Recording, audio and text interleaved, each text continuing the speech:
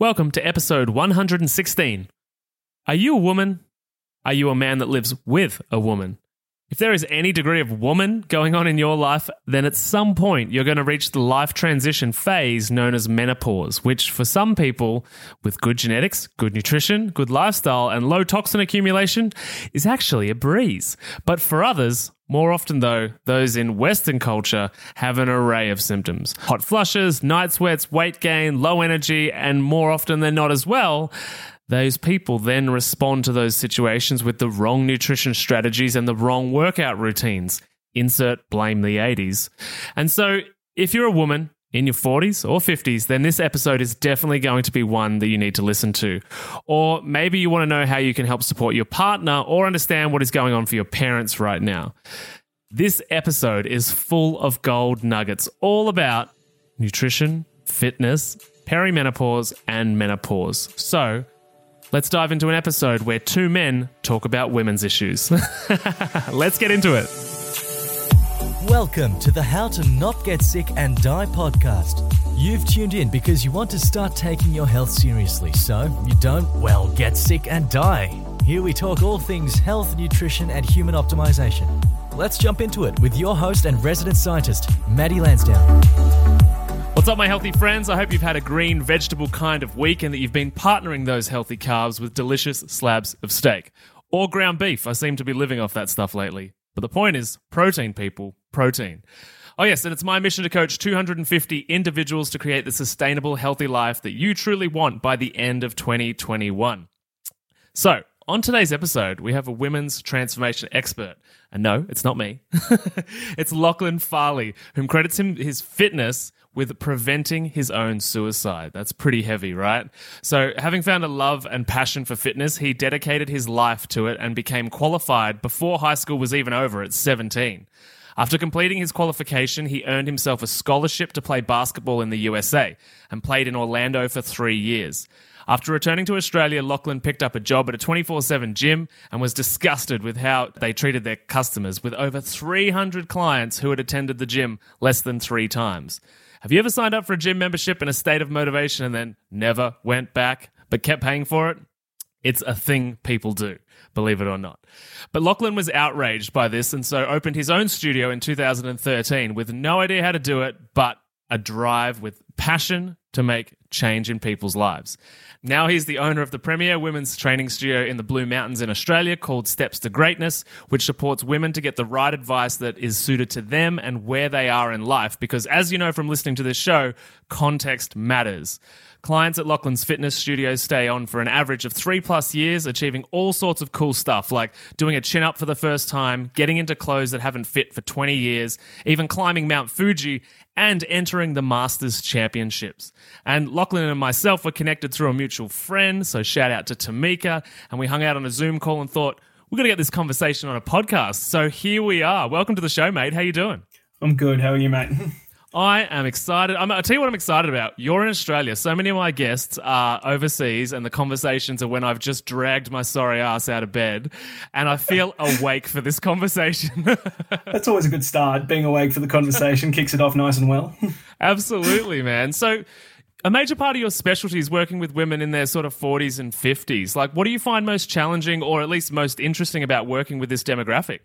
For me, it's definitely one of those things where, you know, like the old cliche that everyone's an individual, it is never more true than when training women in their 40s, 50s. Like every single time I'm like, I've got this cracked, this is the, one size fits all, someone else will come in and throw, a spanner in the works.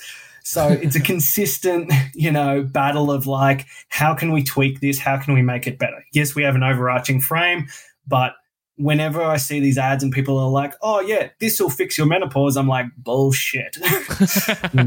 You need to see what the individual's dealing with. And especially like as their hormones, kick in and, man, they got a gut punch. Like some of the stuff I see is just, it's a raw deal. And it gives me great gratitude and feeling to come in and go, all right, I'm at least someone here to be like, yes, you are an individual. Let's do something about this. Because some of the stuff they deal with, I'm just like, oh, I think us as men would just go crazy. Like, honestly, the things that they're talking about, I'm just like, that's awful. What are some of those things that come up that you are like, whoa, like, I can't believe you went through that or experienced that? Or Well, one of the clients I'm working with at the moment, she can't get to sleep through the night because she wakes up with hot flushes. Like, she wakes up drenched in sweat. The thing she equated it to, she saw this someone who went through withdrawals from drugs. She's like, wow, that's the same description they gave is what she goes through every night. And it happens 5 to 10 times a night. Wow. And interrupting that sleep, which is so important for hormonal regulation, fat loss, muscle building, like, shit, man, that's full on. That's it. Like, it's just savage. And then things like, I had a client who she was down to 800 calories a day. And as you know, that's not like, there's not enough food. There's nowhere near enough. And she was putting weight on. Like, she's barely eating anything and she's putting weight on. And it's because, one, that's the wrong method. But two, also her hormones were so fucked from years of like yo-yo dieting that she just couldn't sustainably lose weight. So, you got these things and it's just unfair. And like, the way they recover sometimes, the way that weight loss comes on, where they store the weight, like all this kind of stuff. It's just inconsistent and no one's really talking about it. Like I stumbled into this. I was asked the other day, like, how I got into this, and I was like, pretty much by accident. Like, I was here, I opened my gym, and I was like, the people who consistently turned up were women in their 40s to 50s because no one would help. And I was like, this is an audience screaming, I need someone to step up and do something for me. And I was like, all right, let's make it happen. That's awesome, man. I love that you did that. And I think it's important too that you noted the yo-yo dieting, because women and men as well, but in their 40s and 50s are people that grew up as teenagers in the eras, the era of unlimited, unregulated advertising and a heap of bullshit, corrupt science, which was, yo-yo dieting of the 80s, 70s, 80s and 90s. Like, a lot of those people were teenagers in those years, totally susceptible to that, whatever's on the TV or on the radio or in the newspaper, and just going on these cycles for years, up and down, up and down, up and down. That's it. And look, the information's still there. Like, and that's the scary part. Like, sometimes I'm having arguments with these women and they're like, no, this is the thing. And I'm like, well, clearly it's not, because you wouldn't be here seeing me if it actually worked. But it's so heavily ingrained in who they are that we have to break their barriers down bit by bit by bit so that we can go, look, this is what will actually work for you, rather than all the crap you've been fed over the years. Yeah, absolutely, man. There's so much bullshit out there. And as you're saying, like, it's so challenging to break through what is essentially indoctrination to a belief system that is based on advertising and no truth. Yeah, that's it. Between them and doctors, because like they have such a high place in them, like your general GP, and some of the advice they're giving, I'm just like, no, can you not? Like, one of them was like, oh, you need to cut all carbs and go low fat.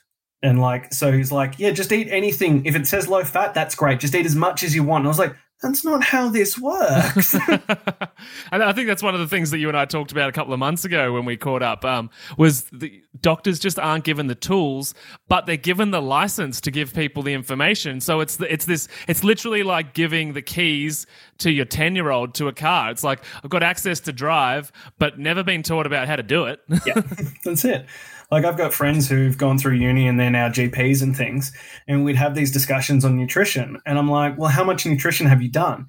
And like, one of my mates who's like, he's fast tracking to become quite like a name in the industry. He's like, there's 1 day of nutrition and I skipped it. And I was like, shit, man, like, what are you talking about? Like, this is the foundational point of like exercise and nutrition is what prevents disease. This is how you stop people coming to you.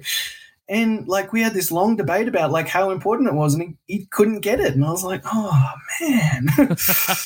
I had a friend last year that finished medicine as well. Yeah. And, we go back and forth pretty similarly in these little funny debates of like holistic argument versus conventional argument. And she graduated, and I said, can you tell me, as like Australia's newest doctor on the day she graduated, what do you know about nutrition? What can you tell me are the top 3 things? And she literally put her arms up, like shrugging, and was like, fiber's important. Oh my God, no. Yeah. I know. But in the process of sort of steering people in the right direction, what are some of the things that you sort of begin? What are the first challenges or things that you begin to deal with this group of women? Obviously, belief systems is the first thing, but then when you actually get into the training, the nutrition, where do you start? Often I start simple because so much of their life is so intense and full on, and like if I go, all right, now we're going to do this, this, and this, and this, they're going to be like, no, I'm done. I can't do this right now. Yeah. So it's things like, it depends on the person, but honestly, the first thing I ever do is let's get a food diary, just track for the next 3 days, cliche as all hell, but then I can get an idea of where we're getting these spikes from, and then it's like making better choices. So we've been experimenting with a few different options for like dealing with menopause, and we've successfully completely removed all the symptoms. But awesome. The problem we then ran into was it was too restrictive for continuation. So basically what we'd done was we'd removed all carbs, and consistently what we're seeing is that especially women going through menopause are really, really sensitive to carbs. Mm-hmm. So we removed them all. We went fat, moderate protein, and within 6 weeks, all hot flushes were gone. All they dropped weight like no tomorrow. Like in an 8-week span, she went down 4 dress sizes. Like phenomenal results, but it's not sustainable. Yeah. And this is the conundrum that we have, and this is my problem because I'm like, the research says that this works, but I'm like, I can't ask, your average woman to never eat carbs again. Like that's not a realistic thing. And I'm like, so we need to find this balance on it. So what we found now is, one, choosing the carb sources really well, which I assumed, but this is me experimenting with it. So we're going to, your fruits and your potatoes, your pumpkins, your sweet potatoes, getting your proper ones, and then your low GI carbs are much better options. And the one that we're seeing really good success with at the moment, which I found really interesting, is blocking all your carbs to the morning. Yeah. So I was surprised. I started this to see if it would go the other way, but we've seen some really good success. If you stop eating carbs at around midday, that it gives your insulin time to calm down, and the women are seeing a much greater drop in their menopause-related symptoms. And as I said, it doesn't make sense. This is the snowflake principle all over again. I'm like, this shouldn't work like this. Yeah. But N=1 situation, and it's working really well. So I'm like, all right, let's run with that.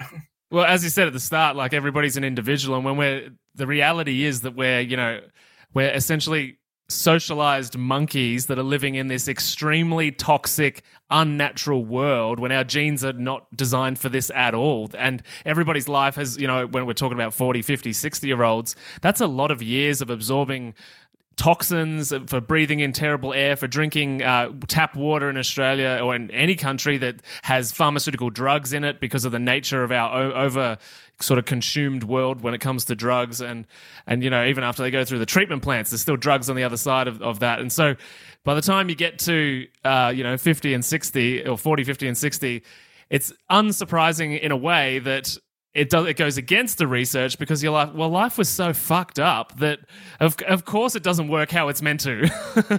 Yeah, that's it. And you just got to play that by ear, and you got to see what works for them. And we've seen weird things, some people react, if you give them potatoes, suddenly their menopause symptoms goes through the roof. And I'm like, why? What's going on there? But you make it sweet potato and suddenly that person's fine.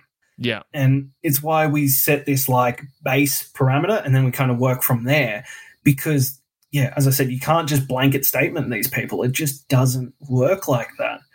And it's interesting you mentioned that toxic buildup, because what we've started seeing, which I found really interesting, and again, there's not much research on it, is people getting these flus and stuff when we start to get them to lose weight. Yeah.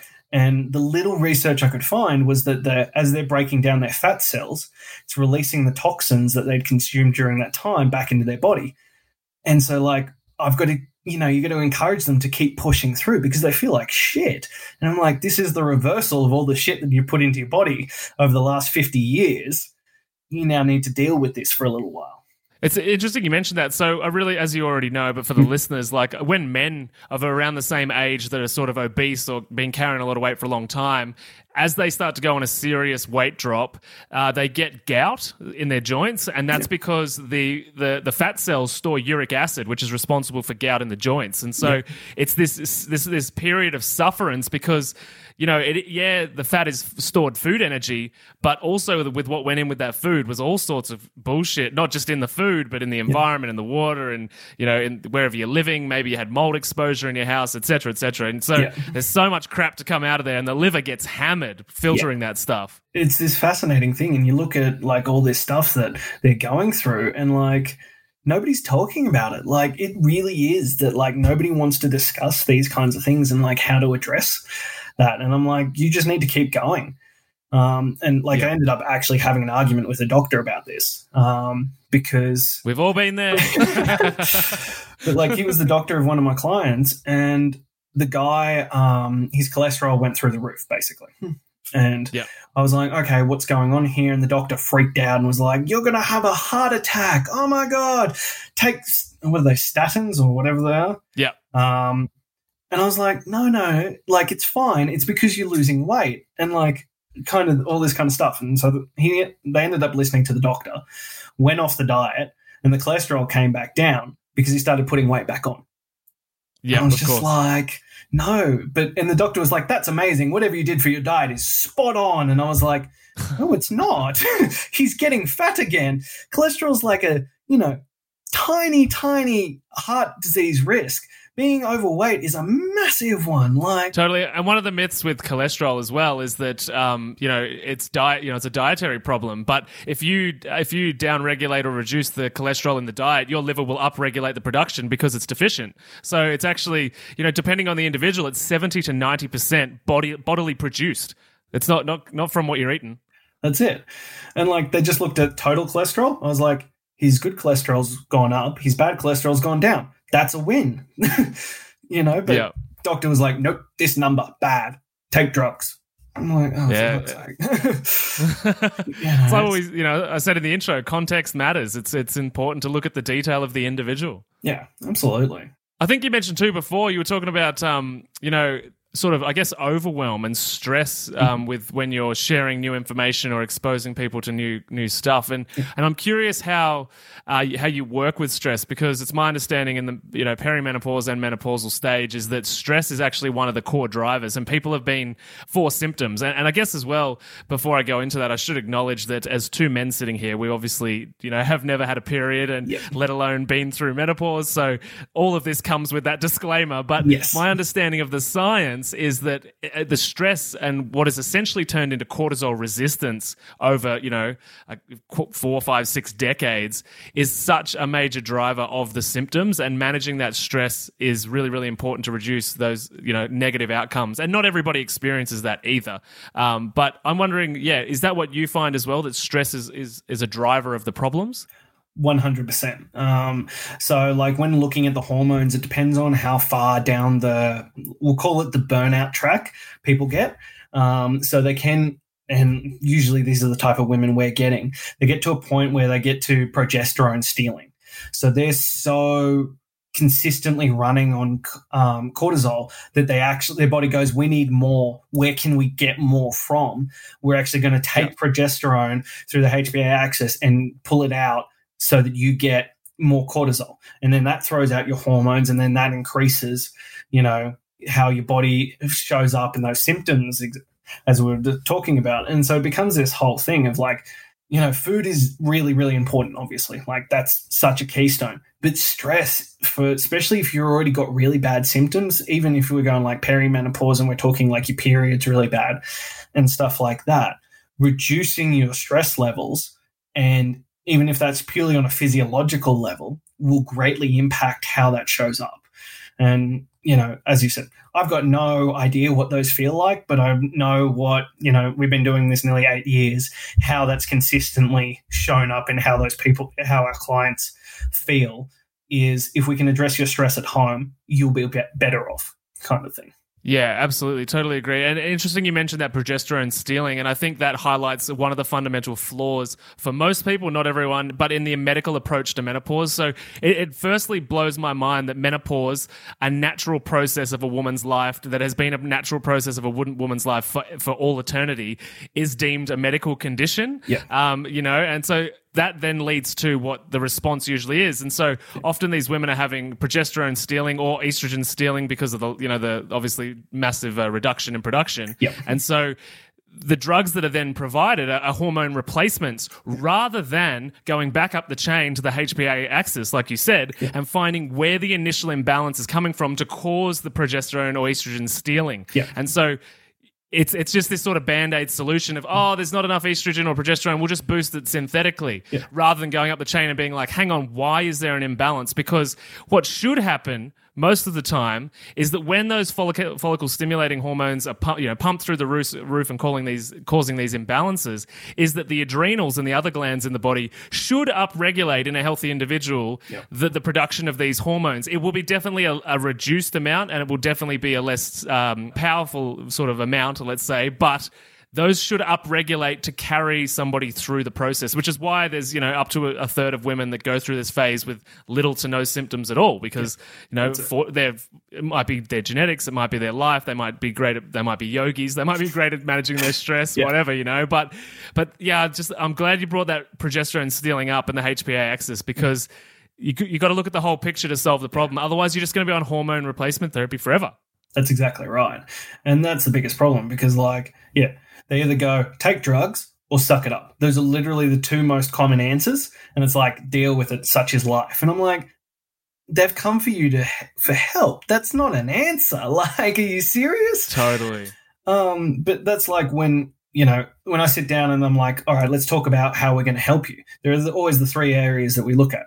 And people get weirded out by it because, they're like, that's a bit outside your scope. And I'm like, no, holistically, it's totally in my scope. And it's exercise, obviously, I own a gym. Then we go nutrition. Yep. And then it's lifestyle. Yep.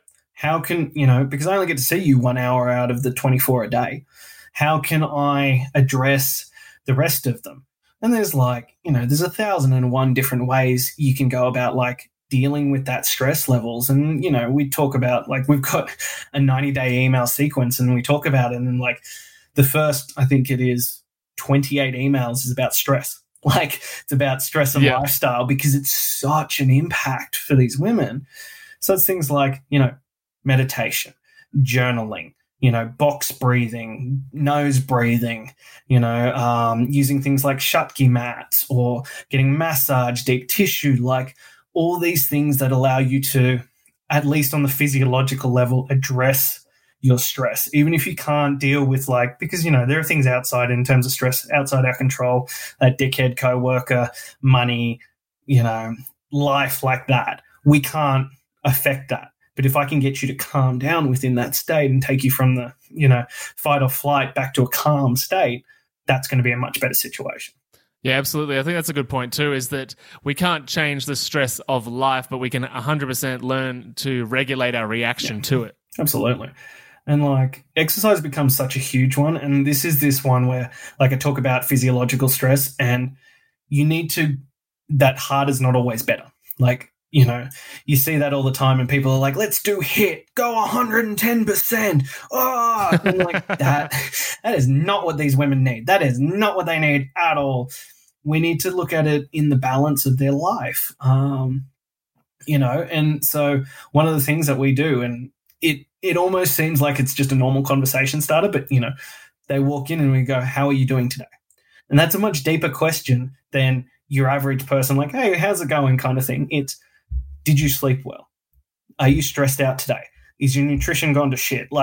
We need to know these things, because if your life has overwhelmed you with stress, the last thing I want to do is put you through a HIIT workout. You need to still exercise. Yeah, just add to the stress. Yeah, exactly. They're adding to that metabolic stress.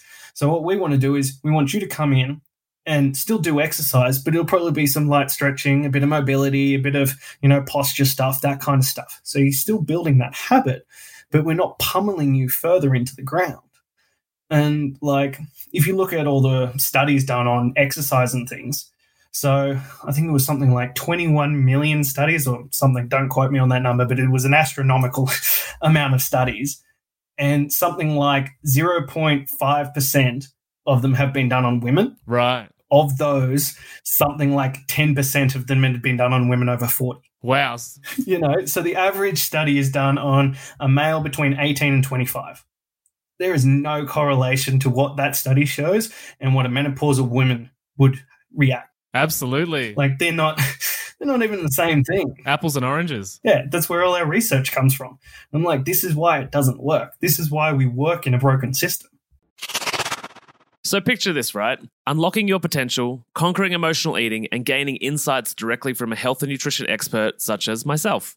That's what we do inside the Healthy Mums Collective Facebook group, which is currently free to join. If you've ever felt trapped by food challenges, struggled with maintaining a healthy lifestyle, or yearned for a community that understands the reasons why you've yo-yo dieted for years, then there's a new chapter waiting to be written. And this is your chance to start writing it by joining us all on Facebook Lives, on engaging posts that push you out of your comfort zone and into growth, and Q&A sessions with me. All of this works as a platform to begin changing your emotional eating problems for good. Oh, and also, as a special gift, you'll receive my transformative How to Turn Food into Self-Confidence ebook. And that's also for free. I get it, skepticism might linger. You might think, Maddie, I've heard these ads and I'm not sure. Well, at least a quarter of the members inside the Healthy Mums Collective Facebook group have been paying clients of my emotional eating program at some point over the last 3 or 4 years. So if you're not sure, you can post in the group and ask to find out if I'm the real deal or not. It's totally up to you. To join us in the free Healthy Mums Collective and to end your emotional eating and feel good in your own skin and begin that journey, pop down to the show notes below, click the link and breeze through 3 simple entry questions. Join today and let's embark on a journey of growth and empowerment. The link is in the show notes below. Yeah, absolutely. And as well, I know that I keep referring to back in the day, but you touched on something there too, was that like, not only did these people go through that, you know, that period of time of yo-yo dieting, but it was also a really, really active sort of cardio mentalities in advertising and aerobics and that kind of thing in the 80s and 90s. And that, you know, the idea back then, which is still here today, you must get this all the time, is that if I lift weights, if I do resistance training, I'm going to get bulky and I'm going to add weight and I'm going to look like a man. And in fact, many of these women, in my experience, benefit greatly from lifting weights, particularly because with the reduction in the estrogen, it results in their bone density reducing. And so one of the ways that we increase bone density, especially whilst bones walking out the door, is to add weight to the bones, you know, add some resistance training in there so that we can keep signaling to the body to keep rebuilding and replacing the bone that's walking out the door. So how do you have a lot of people that are sort of scared to lift weights? Absolutely. It is like one of the biggest things that we are consistently trying to educate people on. The story I always refer to is we had a woman walk in for one of our trial sessions. She looks around and goes, "There's no cardio equipment." And we're like, "Nope." She's like, "You can't lose weight without cardio equipment." And I was like, "Well, we've been doing this pretty successfully for years now, and all of our clients lose weight." And she's like, "Nope, can't be done." Left. It was so ingrained in her that it couldn't be done without running on a treadmill that she wasn't going to have a bar of it. So it is one of those things, and you hit the nail on the head. Like osteoporosis is so prevalent, especially like the closer you get to menopause and into menopause, the more it affects your bone density and that kind of stuff. You need to lift weights. It's not even a question. It's how often are you? Not should you. It's Absolutely. Like how often are you kind of thing. And this is this battle that we're constantly having because, yeah, there is this notion that if I lift weights, I'll become big and manly. And I had this discussion just yesterday with a new client we brought on. And I was like, here's the thing you need to understand. Building muscle is extremely difficult. Like, you know, even me as a male young male pumped full of testosterone, I dedicate 6 days a week. My food is on point. Like it is hard work for me to gain each kilo of muscle. You then reduce your testosterone, you add another 30 years to that. Chances of you ending up looking like me are so small that like it's ridiculous. Like, you know, and you see those women who are like, you know, they're jacked out of their minds. And I'm like, they've dedicated probably the majority of their life to looking that way. That doesn't happen by accident. And, but as you said, like lifting weights raises your metabolic rate. It increases the density of your bones. It makes you stronger and less likely to get hurt as you age. Like it allows you to sleep better, recover more. Like the list of benefits of weight training is ridiculous. And we don't advertise any aerobic capacity exercise at all. Like in terms of like steady state, I mean, like obviously we're going to work on your aerobic capacity, but I don't want you to go running. Your joints are already messed up. Your knees and ankles are already messed up from years of neglect. Last thing I want you to do is go pound them on the road. Like that's just not the answer kind of thing. Absolutely. I equate the cardio kind of myth, let's say, to like telling people they need to sleep more. We're so programmed for stimulation that when you say to someone, because people associate cardio with just feeling knackered, which tells their brain that I've done something, I'm tired, I must get a fitness result. When you say actually, if you're going to lose more weight or your brain's going to work better or whatever it is by going to sleep for 8 hours and prioritizing that, people struggle to process that because it's so inactive. And I kind of feel that it's the same with telling people, no, cardio, you got to do weights. And it's like, it's less in your face, if you know what I mean. Yeah. And like, there are 2 points that come to mind on that one. The first one is I had a client lose 5 kilos because we fixed her sleep. We didn't get her in the gym. Yeah. She couldn't, like she was away. And I was like, here's what I want you to do for your sleep. She suddenly started sleeping properly and she lost 5 kilos. Like it matters. Like sleep and recovery matters. And then the second one I always come back to, like when, they're like, oh, I'm going to get bulky. I'm like, you drive a car. Does that make you a NASCAR driver? Like, it's the same thing. It's like just because you lift weights doesn't mean you build muscle. Like, they're not directly related things. So, but it is a consistently propagated myth. Like, even today, people are like, you want to lose weight? Go for a run. No. Yeah. No, don't do that. Even in the lockdowns of 2020, you saw everyone running everywhere and people still getting bigger. Yeah, that's it. Like, and I suppose the other one that comes with that is this notion that you can out-eat a bad diet. And we see that all the time. Like even my clients who we consistently educated, and again, it's one of those ingrained things that they come in, they go, oh, I had a bender on the weekend. Yeah. So I'm going to do double sessions this week and I'm going to train like 10 hours this week. And I'm like, no, you're not. Like, it's not how it works. Like, we're just going to keep it nice and steady. We're going to keep doing what we're doing. We're just going to adjust your nutrition a little bit. It'll be fine. Like, exercise and nutrition shouldn't be punishments. Like, and this is something I try and teach people on. Exercising and eating good food is rewarding your body. It's not punishing you. It's rewarding you so that you can live a better life. You can have more energy. You can do the things you want to do. When you can flip your thinking to that, you'll find the whole process so much easier. Totally. I kind of, on the days that I'm struggling to get myself into a workout, one of the perspectives that I try and take with lifting weights is it's a celebration of my body's capacity. Love that. That's great. Yeah. Yeah. And that's what it needs to be. Like, if you always make it punitive, of course you're going to quit.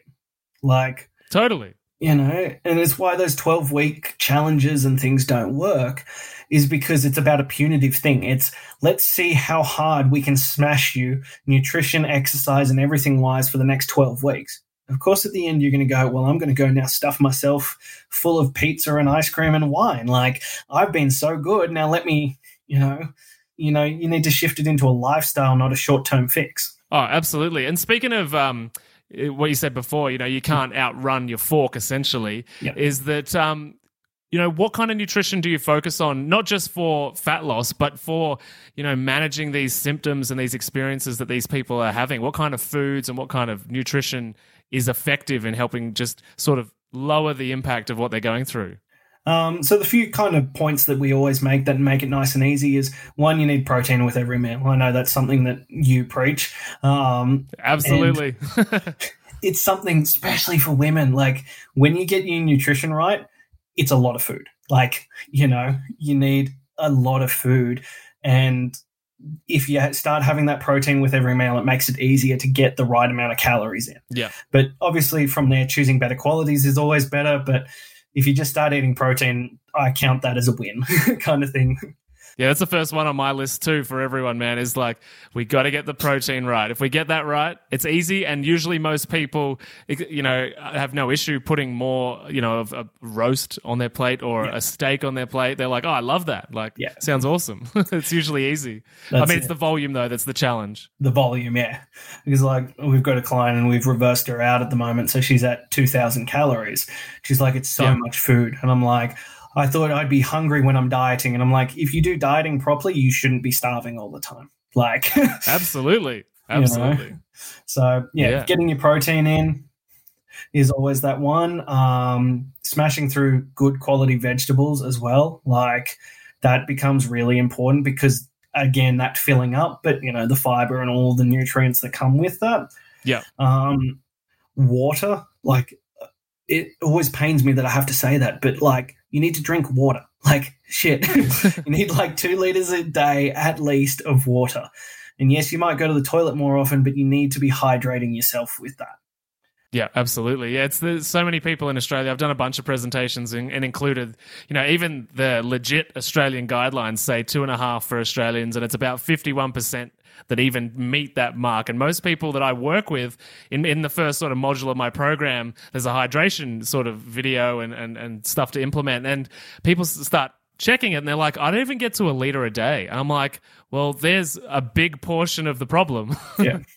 That's it. Like, you need to be getting that water in and it hydrates yourself and it'll make your brain work better and like all that kind of stuff. And I'm like, one of the things, especially in terms of like kickstarting your day is I'm like, you've been lying down for, 6 to 8 hours, depending on how well you sleep. Go have about like 750 mils of water. Just slam that, hydrate yourself. Suddenly you'll notice after a week or so, oh, I feel really good in the morning. I wake up and I'm more energetic. Yeah, it's crazy. No, I do the same thing with my clients. But so we got protein, water. What else we got? I like fasting. Fasting's a really big one for me. Give that body a chance to reset itself, to calm down, that kind of stuff. And in terms of like weight loss, really easy. Like that's an instant win. Like you reduce your calories. You don't really need to think about it, but it has all those other benefits as well. In terms of clearing your body. And consistently I've had clients go, my mental clarity got better, that mental fog, because that's a big one for the menopause. They get that mental fog. Yeah. They're like, that just lifts, that kind of stuff. And then, so that's a really big one. And that can be done, like I like 24-hour fasts, so dinner to dinner. So you still eat every day, but you just don't eat the breakfast and lunch. Or if you want to go simpler again, 16-8 is a wonderful option. So 16 hours of fasting, 8-hour eating window kind of thing. Yeah, we love that here on the show. Yeah, and it just makes it a really good option on that front. And then the last one's kind of like look at your fats and your carbs. So you need more fat, especially for women who are going through menopause, than you could ever imagine. Like, we don't want to go crazy, but like this whole low fat thing is horrendous. So you need to be getting fats that will encourage you to produce your DHEA, because that's a precursor to your sex hormones. So if you're not getting those in, you're already taking away from that. And then we've got that progesterone stealing or that estrogen stealing, and you're just stacking on top of those problems kind of thing. Yeah, absolutely. So like choosing good fat sources, like getting your avocados, your nuts, your fishes, like your omega-3s, all that kind of stuff. That's really important. So you need a nice wide variety on that front. And then on the other hand, with the carbs, I'm like, you need to stay away from the sugary ones. Like, yes, that's a standardized. That's refined. Yeah. It's a standardized preaching thing from a personal trainer or any health expert, but it needs to be said. Like, we can consistently see the direct correlation between, oh, you had an ice cream, oh, you slept terribly, oh, you had all your hot flushes, you were gone for 2 days kind of thing. Like, yeah, totally. You can make your own choices. And this is the one I always say to people. I'm like, you're an adult, but if you're going to pay for my advice, here is my advice. Stop eating sugar. Yeah, absolutely. No, it's a huge one, man. Like, the refined stuff. And I think I always just start with, did it come out of the ground, essentially, with your carbs? Like, if it came out of the ground, it's probably pretty good. The whole real food is sort of the message that I preach a lot. And then, from there you can pick and choose kind of thing. But that transition across that space is very challenging and often driven more by emotions than, nutritional requirement. That's it. And look, one of the things, and I've had to outsource some of this, is sometimes you need to go talk to a psychologist. 100%. Like, people are like, how can you say that? And I'm like, because you have a bad relationship with food and yourself. And when you get upset, your answer is, I need to be quickly pleased. And the easiest way to do that is to eat sugar. And people don't want to talk about that, but I'm like, it's such a thing. Like, your relationship with yourself and your instant gratification is so high that instead of going, oh, will this benefit me long term? You go, I need to feel good in this moment, right this second. Yeah. How is the quickest way I can do that? Oh, absolutely. And on this podcast, I've had so many different psychologists, emotional eating experts, food addiction experts, sugar addiction experts, and it all comes down to emotions with self, emotions with stress, and emotions with childhood trauma. And, for some people that sounds a bit fluffy and but if it sounds fluffy, it's probably confronting you because you've got some stuff to work on. Yeah. And the one I came back to and I ended up referring her out was, we had this client and it didn't matter what we did. We couldn't, we've got things that we do and we're trying to help you break through those habits and your associations and stuff. We couldn't get through. And one time she sat down and it came out that her mum had told her she was fat at 9 years old and taken her to Weight Watchers. She had been on Weight Watchers since she was 9 years old. And I was like, I can't touch that. That's so far outside my scope. And I'm like, you're never going to get the results you want until you deal with the emotions associated with your mum basically going, you're not good enough as it is now. That's some heavy stuff. Yeah. It's fluffy and woo-woo and people are like, oh, psychology is for crazy people. I'm like, it's not. We've all got baggage, man. You need to just go talk to someone and work through it.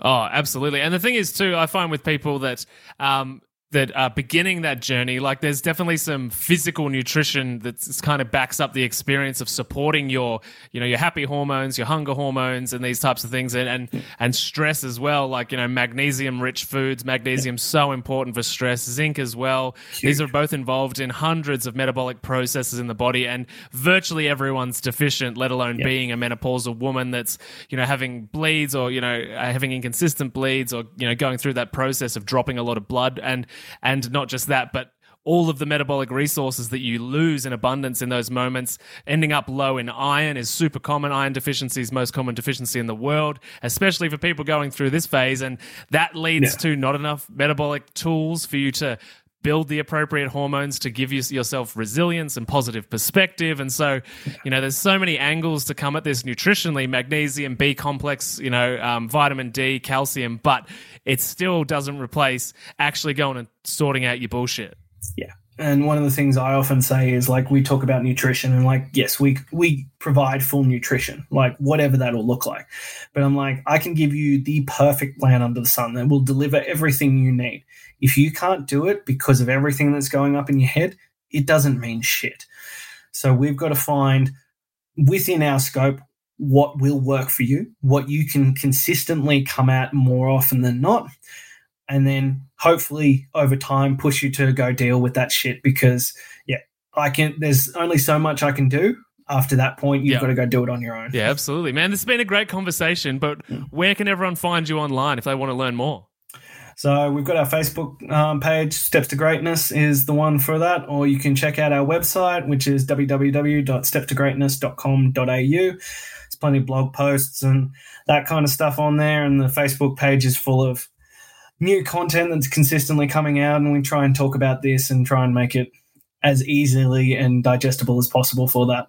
Awesome, man. Thank you. And for everybody listening, all of Lachlan's links and handles and whatever will be down in the show notes below. So just take a screenshot of this episode and share it with a friend if you feel like they could benefit from picking up some knowledge that's been shared today, and reach out to Lachlan if you are interested in checking out his work or getting involved or solving any of the stuff that we've talked about today that you might be currently challenged by or be battling with. And so, mate, to wrap up the show, I ask everyone this final question. What is one piece of health information you wish more people knew about?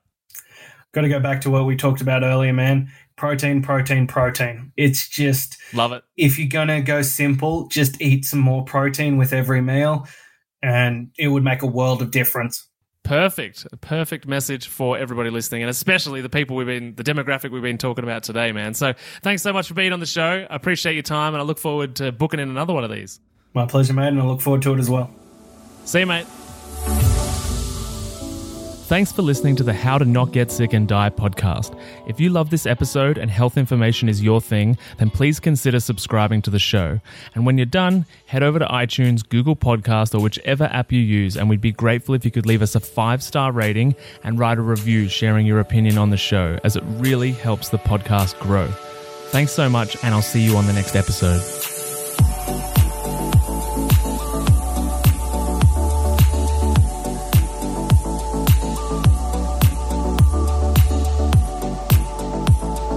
Whilst the presenter that feature on this podcast endeavour to provide accurate information, it cannot possibly take into account your individual circumstances, and therefore the content on this podcast provided by any of the speakers is not intended as advice in any way for any individual, and should not be a replacement for professional medical or health advice of any nature. Always seek advice regarding your personal situation from a qualified medical professional.